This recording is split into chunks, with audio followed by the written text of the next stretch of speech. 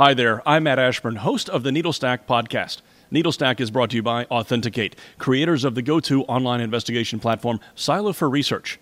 If you're looking for a way to conduct research anonymously, protect against cyber threats, all while avoid tipping off your investigative targets, then you want to try Silo for Research.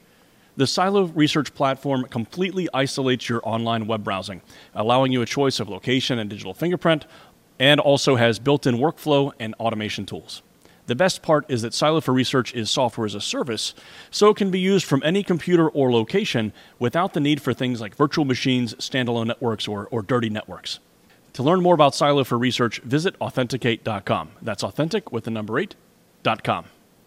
But on the flip side, in the places where they're locking down access to data, that's where disinformation and this type of technology becomes even more scary, because I don't even have to have a propaganda guy sitting there and thinking up all of these things. I just ask ChatGPT, what should I tell the Russian people about this war that's happening? And it'll tell you a bunch of stuff, and you can craft it, and you can use this to do some writing and to craft a narrative that sounds so realistic that people won't even question it.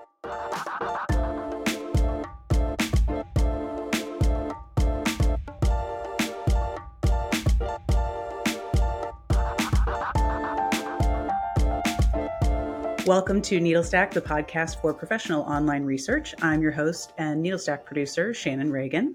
And I'm Aubrey Byron, producer on NeedleStack and occasional co-host. Today, we're doing something a little bit different. Our friends over at LifeRaft recently had Authenticate's own Daniel Ben Sheetread on their podcast to discuss what security teams need to know about ChatGPT. And we thought it was a great discussion and that our listeners would want to hear.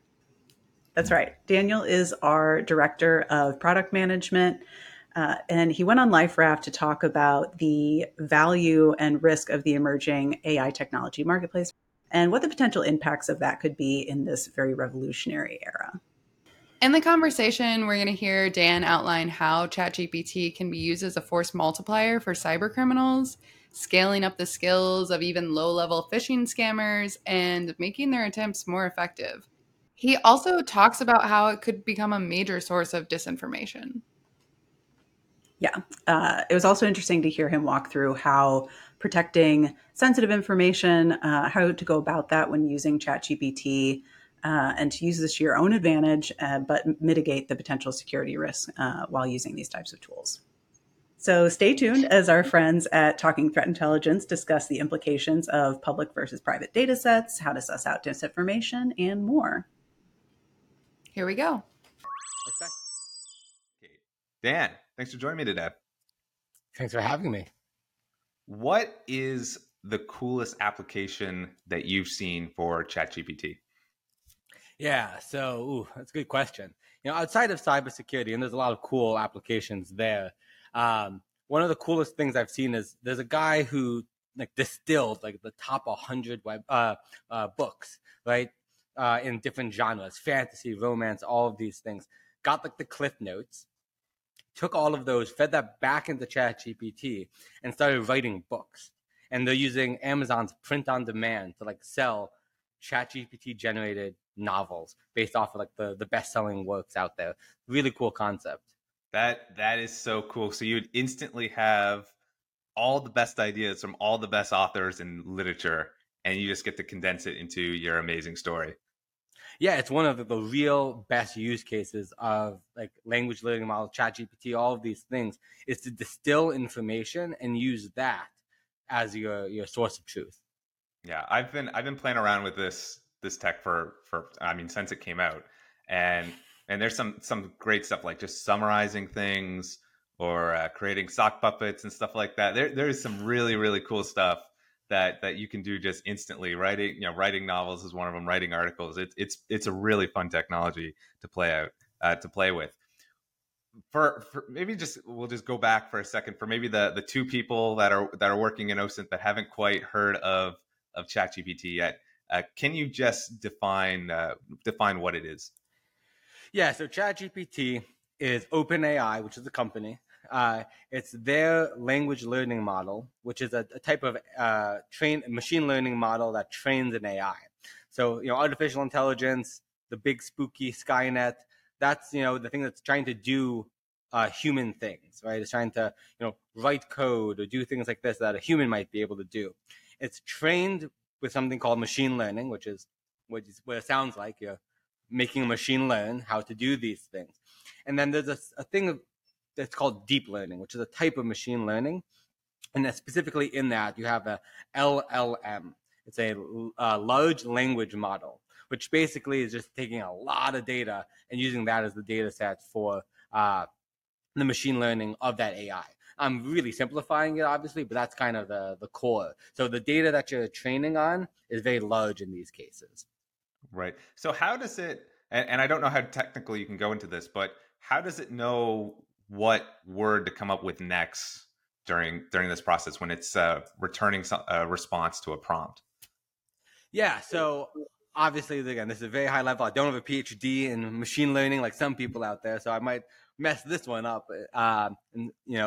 But generally, it takes all of the data that it's collected, and you're talking about terabytes, petabytes of data. I mean, large amounts of data, and it distills into what it thinks a good response is. That's why sometimes you'll get gibberish or you'll get things that don't make sense. A key example of this is in machine translation. So if you ever put something into Google Translate and it gives you the wrong translation, something that just doesn't make sense, that's because it's using what it knows, but it doesn't have the full context. And that's where the large language model comes in. It takes a lot of language in. It uses its knowledge of what it's read before, quote unquote read, and it tries to make an educated guess. It's not always right, and that's where we'll get into some of the pitfalls of don't take everything ChatGPT says as truth. But that's where it's coming from. Gotcha. And where can you find ChatGPT right now? You can find a lot of different versions of ChatGPT, but you can find it. Obviously, if you go to type into Google ChatGPT, you'll find the OpenAI version. You'll be able to actually see a lot of extensions that have integrated ChatGPT into browsers. A lot of security tools, non-security tools now have powered by ChatGPT. So it's just kind of built inside of it. But you'll also see outside of just ChatGPT specifically these models in things like Bard, Titan, which is AWS's version, and a lot of other security platforms that are starting to build their own Purple from SentinelOne, etc. So the concept is actually being built into a lot of different tools. ChatGPT is just one version of it. Right. That's what I'm kind of excited about to see where the technology goes down the road. Like you're using it right now with the prompt, and it's not that complicated to use, but I'll be kind of curious to see where the technology goes as you start using it in an application where it might be a little bit more intuitive to use for a specific purpose, whatever that might be, and seeing how the developers kind of take it to the next level. That's going to be kind of interesting to see where this goes down the road. It's going to be really interesting to see how much it impacts our day-to-day life without just even knowing it. It's going to be powering things behind the scenes, not even going to be saying, powered by OpenAI or powered by, Bard or whoever. It's going to just be there, and it's going to be impacting our life without us even knowing. Yeah. Well, I like the two examples I'm thinking off the top of my head would just be like just misinformation online with the amount of stuff that you can put out now. And then, from a marketing perspective, just customize landing pages, customize advertisements that are tailored just for you as you're surfing. Like that's probably, if it's not happening now, it's just a couple of months away. Oh, for sure. This probably is happening now. We just don't even know it. Let's take this conversation back to because ChatGPT and AI. There's so many different ways that we can take this conversation. I want to keep it more on the OSINT and cybersecurity focus. Can you tell me why is ChatGPT? How do you see this reshaping the landscape for cybersecurity or OSINT over the next couple of years? There's so many different ways. I think back to the time of what people called script kiddies. It's still around, but people that would take other people's code, right? Now, I don't need to go and find someone else's code. I can just ask ChatGPT to give me some, write a piece of code that does X, Y, Z. So that's obviously one piece of it. It democratizes, as they say, coding and the ability to do things with code that a lot of non-technical people haven't had in the past. So that's definitely one. Another side is from, on the offense side, the people that are writing those Nigerian prince emails that always have all the misspellings. Well, now they have something that can write them a perfectly good English ransom, type note or whatever they want and send that out. And now it's a little bit harder to see. On the defense side, we have things like Microsoft's Copilot, which is in the SOC, right? So it's using this type of, they're actually using ChatGPT and OpenAI's LLM to do this because they've invested a lot of money there. So, that's kind of helping the SOC analysts. Instead of one person looking at one thing, they have an AI-powered analyst now. Then you go all the way to the OSINT side, which I think there's a lot of pros and cons. Right? You mentioned disinformation. So as I mentioned previously, don't take everything you hear from ChatGPT because it might not be 100% correct. And we'll get into that with like poisoning of data. But the other piece, which I kind of talked about with the whole book idea, is it's really good and it's going to be really powerful for OSINT analysts to use this to distill the information that they're collecting. I go to 100 different websites during an investigation. It's almost impossible for me to, within a couple minutes, distill that into a report or tell me, give the highlights of it. However, ChatGPT does it in seconds. And that's what it's really powerful for. And I think we're going to see a lot of benefit in the OSINT world around that specific use case. All right, I was feverishly taking down notes while you were giving that answer there. And there's a bunch of different places where I can take this conversation next. I think when the three main bullet points, I think was like offense, defense, OSINT. So why don't we go into the first bullet point that you mentioned there, offense. Tell me a little bit more about what ChatGPT gives adversaries. What kind of capabilities does it give them to possibly inflict damage upon the assets that we're trying to protect? Yeah, if it's coming from a previous analyst, my previous job or jobs before, where the main goal of a defensive person is to make it really tough for the offensive person to do what they want to do, so they waste more money. Time is their most valuable asset, and ChatGPT and these types of models generally makes it a lot quicker for them to do what they need to do. They don't have to sit there and think or rewrite. ChatGPT will give them 15 different versions of the phishing email they want to send that are all completely targeted to the person that I'm targeting. It's not just spear phishing, but it's like extreme spear phishing at this point, because I can get a lot of information out of ChatGPT in seconds, use that myself, or just have ChatGPT write those for me. So speed up of time is number one.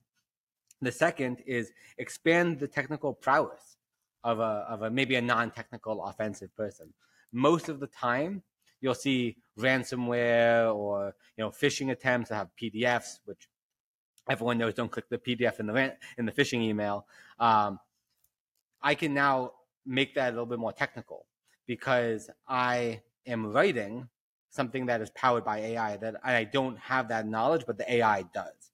And you take that a little bit further and you go into cybercrime, which I think is where the biggest damage is going to be done, because we have good content filtering, there's anti-AI, spam filtering and all that type of stuff, but the cyber criminals who are technical, who know how to use the technology in the best way, they're going to be able to expand ransomware as a service. Cybercrime as a service is what we're kind of starting to see in this space. And that's where I think the most power is, because they know what they're looking for. They know what they're doing.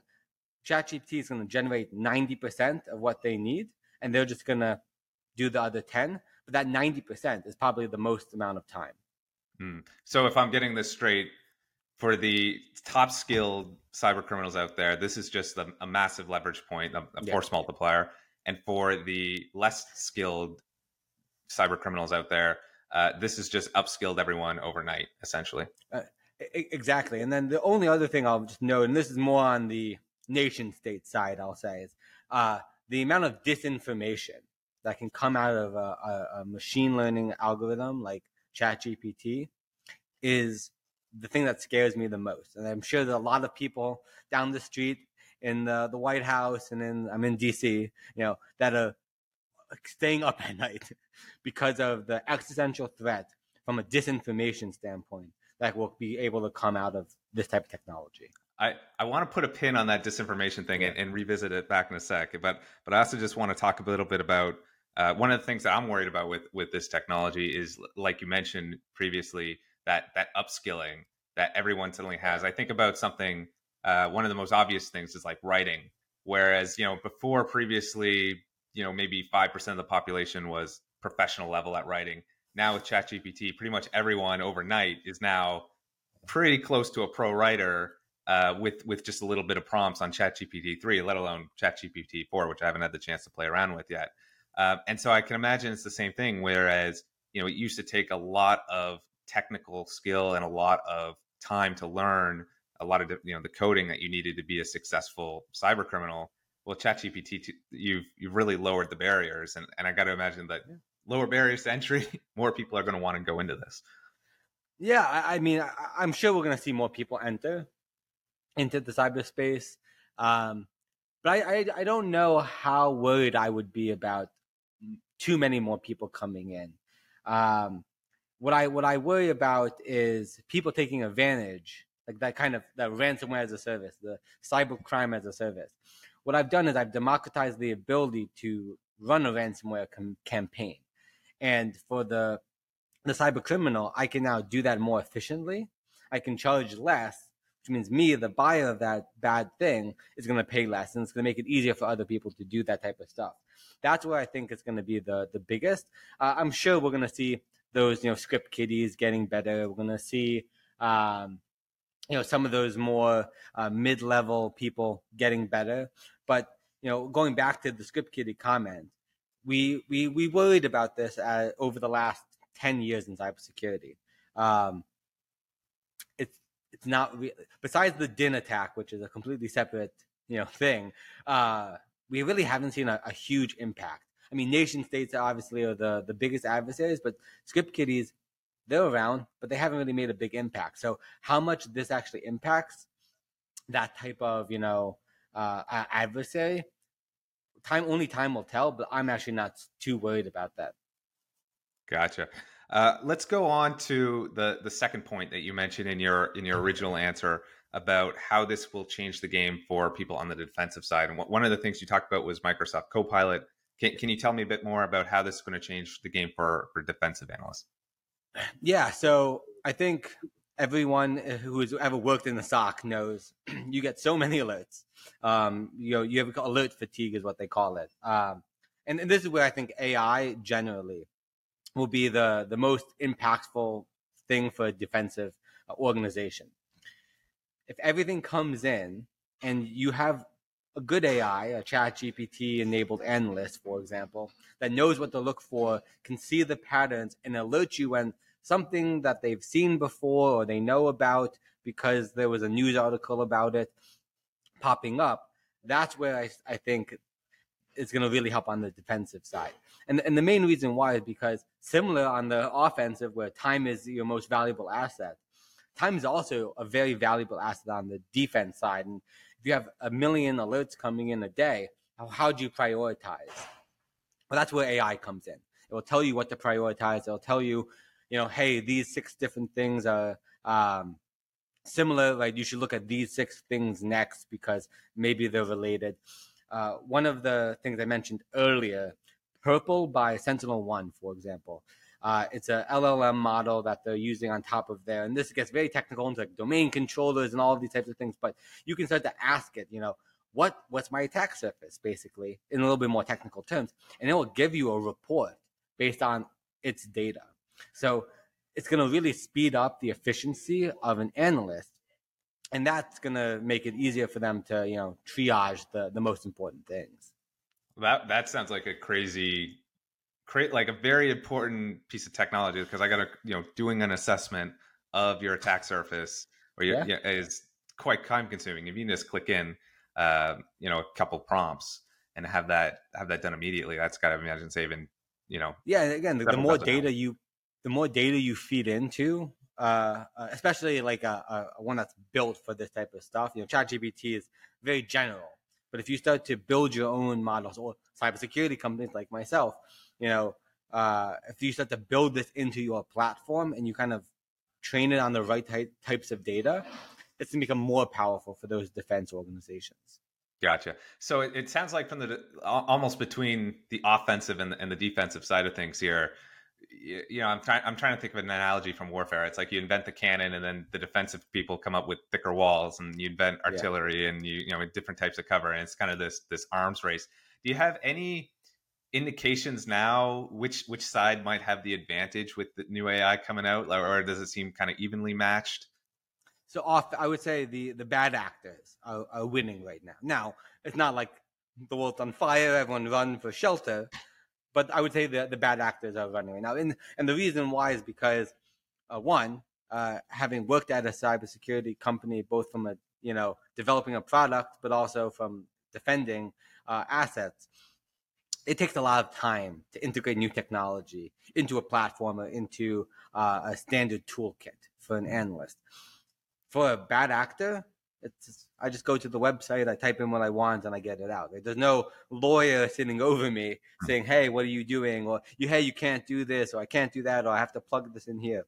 So it's a lot easier. There's a lower barrier to entry, as they would say, for the bad actor. So we've seen a lot of this. I'm sure everyone who's gotten a smishing or a phishing attempt recently has seen up-leveling of those types of things.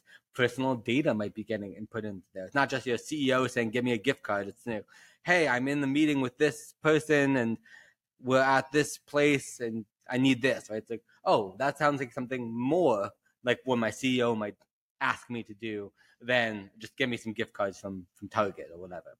So that's one big area. The other, I would have to say, is in the cutting edge area, right? So vishing, if you're not familiar with vishing, it's voice phishing. Within 3 seconds of online audio, so this is going to be on, so they're going to have both of our voices, you can actually generate an AI voice, and you can start to call someone. You can spoof their phone number. You can do all of these things, and that becomes a lot harder because it's not just a robotic voice or a guy sitting in a call center somewhere trying to tell you that they're the IRS.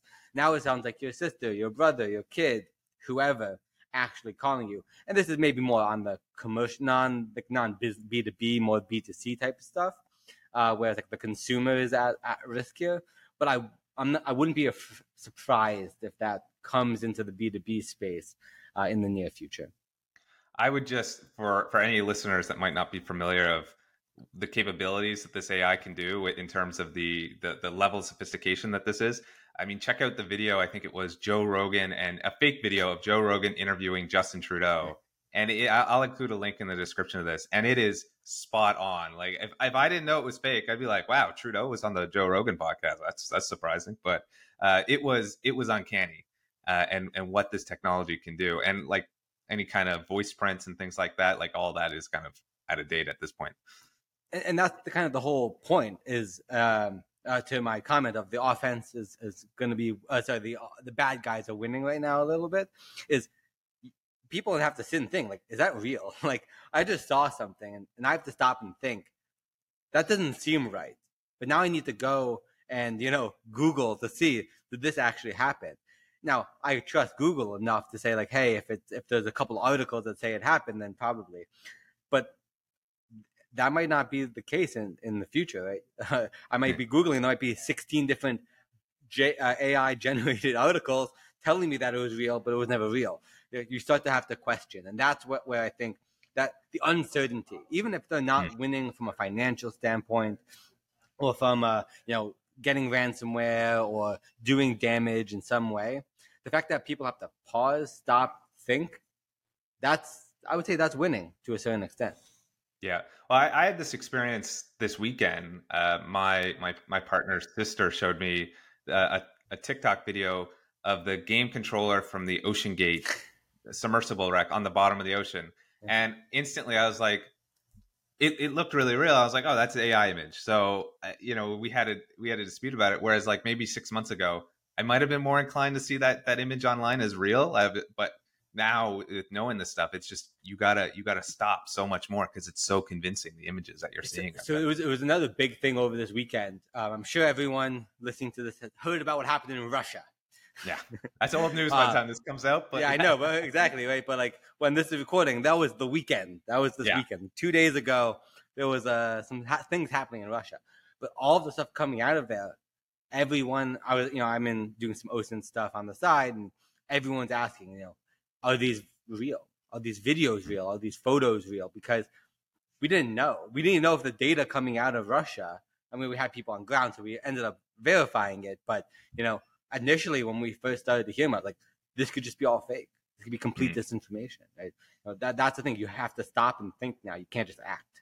Yeah. Well, and this brings me back to the point that you wanted to talk about a minute ago with the disinformation and the capabilities that this is going to give nation states. And like you said, with that example, like, could that whole coup attempt had been just, I mean, we know now it wasn't, but could it have been all disinformation right from the get-go? A couple of years ago, or for all history really, with state-sponsored disinformation, you needed a team of people writing this stuff, and it took a lot of work. Now I could create some of these sophisticated campaigns with a few hours prompting. Yeah, I mean, it's on two sides of it, right? So there's like the places that you have free press. I can go online, I can go look up all of this stuff. What's disinformation, what's not. But on the flip side, in the places where they're locking down access to data, that's where disinformation and this type of technology becomes even more scary, because I don't even have to have a propaganda guy sitting there and thinking up all of these things. They're just at ChatGPT. What should I tell the Russian people about this war that's happening? And they'll tell you a bunch of stuff, and you can craft it, and you can use this to do some writing and to craft a narrative that sounds so realistic that people won't even question it, especially if they're only getting data from one side. Yeah. Let's go into another thing that you wanted to discuss, and I thought was very important as well, were some of the challenges and limitations and some of the security risks that can come as a result of using these language models. Can you tell me a little bit more about that? Yeah. So, I think the biggest thing is always with new technology, take a grain of salt, have some amount of skepticism. I'm sure everyone's probably heard the story of the lawyer that used ChatGPT, and it came up with this completely fake, precedent, and he used it in a thing, and now he's getting censured and disbarred and all that type of stuff. Take it with a grain of salt, right? You don't want to be that type of person who's just going to take it as real. So that's the first thing just to always keep in mind. But the data that is put in to these models is the most important data when using it. So one, take it with a grain of salt. It might not be true. It might just make up something. But when people start to realize that this is the data that's getting put into it, ChatGPT, for example, uses Wikipedia. I can start to maliciously make changes to Wikipedia potentially that ChatGPT will pick up. And now, one, I could put disinformation there, but two, I can start to, train it to do things to say, oh, this type of malware is okay. And now I got in because you're using a ChatGPT or whatever AI-enabled web gateway. So those are the types of things you have to worry about, not just the data coming out, but the data going in. It's called poisoning, right? You're going to poison the data. Nation states are probably going to be the biggest people doing that. But even the small guy, if they know where to look or know where to change, they can do a lot of damage without even writing a single line of code. That's an interesting perspective. I hadn't thought of that because I'm aware that you can use the output, and that's what a lot of the focus has been on, but I know a lot of data scientists have been talking about that this stuff's only as good as the data that's being fed into it. And so it's like, well, how can you play with that? I hadn't thought of that as a vulnerability. And it's one of the big reasons that I say, the biggest value, at least now, is using it to do summaries, using it to get reports, to do things where you're feeding the data that you want information about. You're not relying on its data store. ChatGPT is public right now. You obviously can get private instances, and same thing with Bard and Titan and all the other ones. You can get your private ones. Then you have to train it on your own data sets, and it takes a long time. If you use the public data sets, there's always a risk. But if you're putting data in and saying, tell me about the data that I'm providing you, that risk becomes much, much, much smaller because you're not relying on whatever someone else trained that model on. One other risk that has been talked a lot about is employees kind of putting sensitive information or maybe personal information into the chatbot. Can you tell me a bit more about that and some of the concerns you have with that? Oh man, people sometimes they don't think before they act. ChatGPT came out, and I think the first thing that I saw an article about was how like Toyota or someone like blocked it because people started putting proprietary code saying, hey, can you ChatGPT optimize this code for me? And they're just taking code, like proprietary, code, throwing it into an open model and getting some feedback. I'm sure it was good. I'm sure it helped. But now that code's stored in a language model that, and I'm sure people have heard, like ChatGPT has been breached. Right? Like now, I don't think they got any of that sensitive data, right? But they got the PII of people. So what's stopping them from being able to breach that? And now they have access to this Toyota code or whoever code, right? So from a coding standpoint, obviously, a lot of risk there. But PII, I mean, people put in information that they really shouldn't. I mean, hopefully people aren't putting in social security numbers and passwords and all of these types of things. Wouldn't surprise me if some people have. But those are the types of things that you have to be very careful about. So what have people done or companies done, right? They said, okay, blocking ChatGPT. Well, I can go on my personal laptop and probably put the same information in. Maybe I still have access to GitHub because I'm, coding on the side, and I have access to my company GitHub and I can't get that out. One of the things that we're kind of seeing zero trust in this world, just generally looking at what we're doing at Authenticate, zero trust application access is a product, right, that we're using to stop people from being able to access this type of data on personal devices. So that does help you when you're on a personal device trying to maybe push something into ChatGPT that you shouldn't. On the corporate side, you can just block it. Now, one of the downfalls that I think people are going to start to see when you do that is, well, you're not using it, but your competitors are. Mm-hmm. And they're going to value from this than you are. So, you can go the hard route of just, nope, you can't do it. But it's better to train people and to say, hey, and, be smart about this. Now, you got to trust people, and it depends on what your industry is in. But that's kind of where you got to, there's a fine line there, I would say. I like that insight, Dan, because there's, this technology is able to multiply people's talents by so much. And so if you're just saying, hey, it's security risk, we're not doing it, you've just instantly put yourself at a major disadvantage to every other competitor, which is in any industry, everyone's looking in all the different departments how to use this stuff. So, I think that's a good point that you make. Just a blanket no is not a great long-term solution. I think of like countries, like I think Italy has just banned ChatGPT or something. I remember reading about that, and I'm just like, you kind of put your whole country at a disadvantage with the technology, even though we don't know where it's going to go and stuff like that. So, no, I think that's a great takeaway. But like, so it sounds like, if I'm getting your recommendation right, like training and awareness is a far better option than just saying, stay away from it. Yeah. And I mean, if you haven't trained your organization about this, then sure, block, right? Like there's probably, I mean, depending on what you do, right? There's an existential threat of people doing stupid things, right? Now maybe it's not that big of a risk, and you want to do training while it's still open. But if you need a block, just block. But you shouldn't just leave it blocked. You should be focusing on training. You don't block email because people get phishing. You train people on how to find fish and do all these things, and people learn. Now, if you have the sensitive code, and this guy is the only one that has access to it, yeah, sure, maybe block it on the one computer has access to that data, block ChatGPT. But generally, if 90% of an engineer's time is writing code that isn't really proprietary, or they need to generate an extension. A great example is how many extensions have come out with ChatGPT built in? Tons. How many extensions have been built by ChatGPT? Hundreds. I mean, if I need to build an extension for my company and I just say, hey, give me a framework of it, that could save me, I've never written an extension before, that could save me hours of time. And, engineers, we always need more engineers. Giving them, 5 hours a week of extra coding time where they're doing the real stuff that ChatGPT can't do or shouldn't be doing, sounds good to me as a product manager.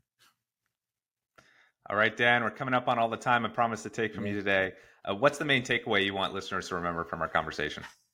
Yeah, there's a lot, obviously, but I think the first one is don't be afraid. New technology comes out every day. The world's not on fire. The world's not coming to an end. Don't be afraid. Embrace technology, but come with some skepticism. From a cybersecurity standpoint, the pros and cons, learn about them. From an OSINT standpoint, use this as a technology to help you get information, but more importantly, to distill the information into stuff that you can actually use for downstream analysis and things like that. But if you are taking data that gets generated from a model, take it with a grain of salt. Don't just take it as truth. Don't be worried to question, especially when you're looking at open source information, because you never know what's looking behind the scenes. All right. And if people want to reach out to you or learn more about the work you're doing at Authenticate, how can they get in touch? Yeah. So, you can reach out to me at my email, dbenchretreat at authenticate.com. We have a product, Silo for Research, which is an online investigation platform that allows analysts to, avoid tipping off those targets that might be watching when they're doing that OSINT research. We have a free trial. If you go to authenticate.com, it's authentic with an 8.com, just like my shirt. You'll be able to find that free trial for that research platform and sign up. I think it's 14 days, so you can actually try out the platform, do all that type of stuff. But yeah, I'm happy to connect with people on LinkedIn. It's my name. Just search it. There's not many of the Daniel Bench retreats out there, so I'm sure you'll be able to find me. Happy to talk via email, etc. So yeah, just feel free to reach out. Dan, thanks for joining me today. Thank you. We hope you enjoyed this guest episode from our friends at LifeRaft. Thank you again to Daniel for being on as well. We'll be back next week with more on AI in OSINT.